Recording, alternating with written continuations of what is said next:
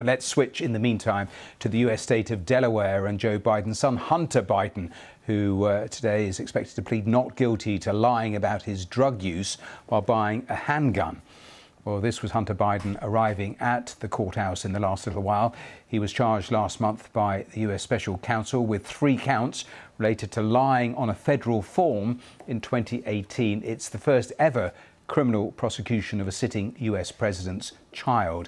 So let's head to the courthouse and to our correspondent Gary O'Donoghue. And Gary, bring us right up to date. Well, the hearing's over, Matthew. Hunter Biden has now left the court. He spent about an hour in total inside. The hearing itself went on for about 26 minutes. And as we expected, he pleaded not guilty to these 3 firearms charges. There are going to be some motions brought in this case.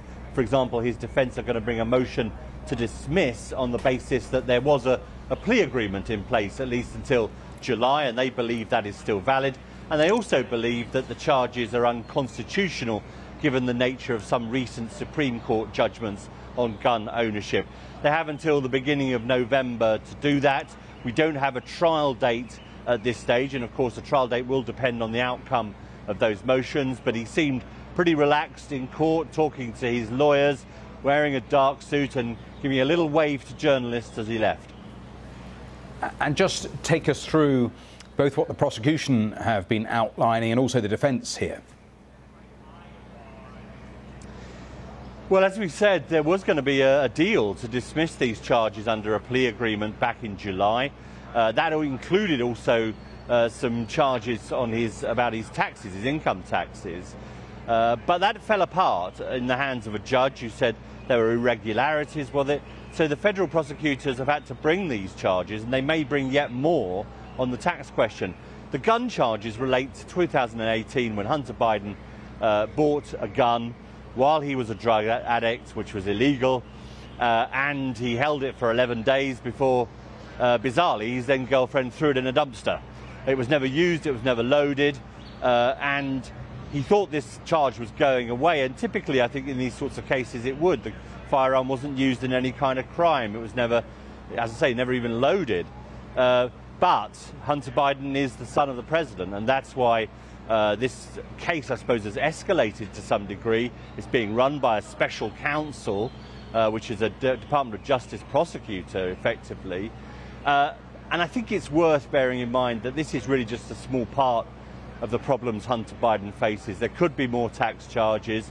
And of course, congressional Republicans, as you well know, are going after him big time in terms of his business dealings with Ukraine and China, and trying to tie those business dealings to his father, Joe Biden, and trying to demonstrate through an impeachment inquiry in the House of Representatives that Joe Biden benefited from Hunter Biden's business connections and therefore should be impeached. So there's a whole raft of other problems swirling around Hunter Biden and his father. This is just one small element of the legal jeopardy he faces. And Gary, briefly, if you look at the diary then for this trial, what are you anticipating? Oh, probably next year, but maybe early next year. It's difficult to say. As I say, the motions have to be put by the 3rd of November. The judge will think about those for a bit and then set a trial date.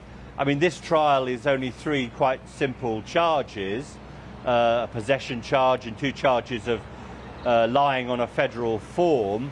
That can attract quite high sentences, but in this case I think it's very unlikely. But even so, you know, you're looking probably a week or two's trial, I'm guessing here, sometime in the new year. But that's all yet to be decided and determined. Gary O'Donoghue, thanks very much for that. Thank you.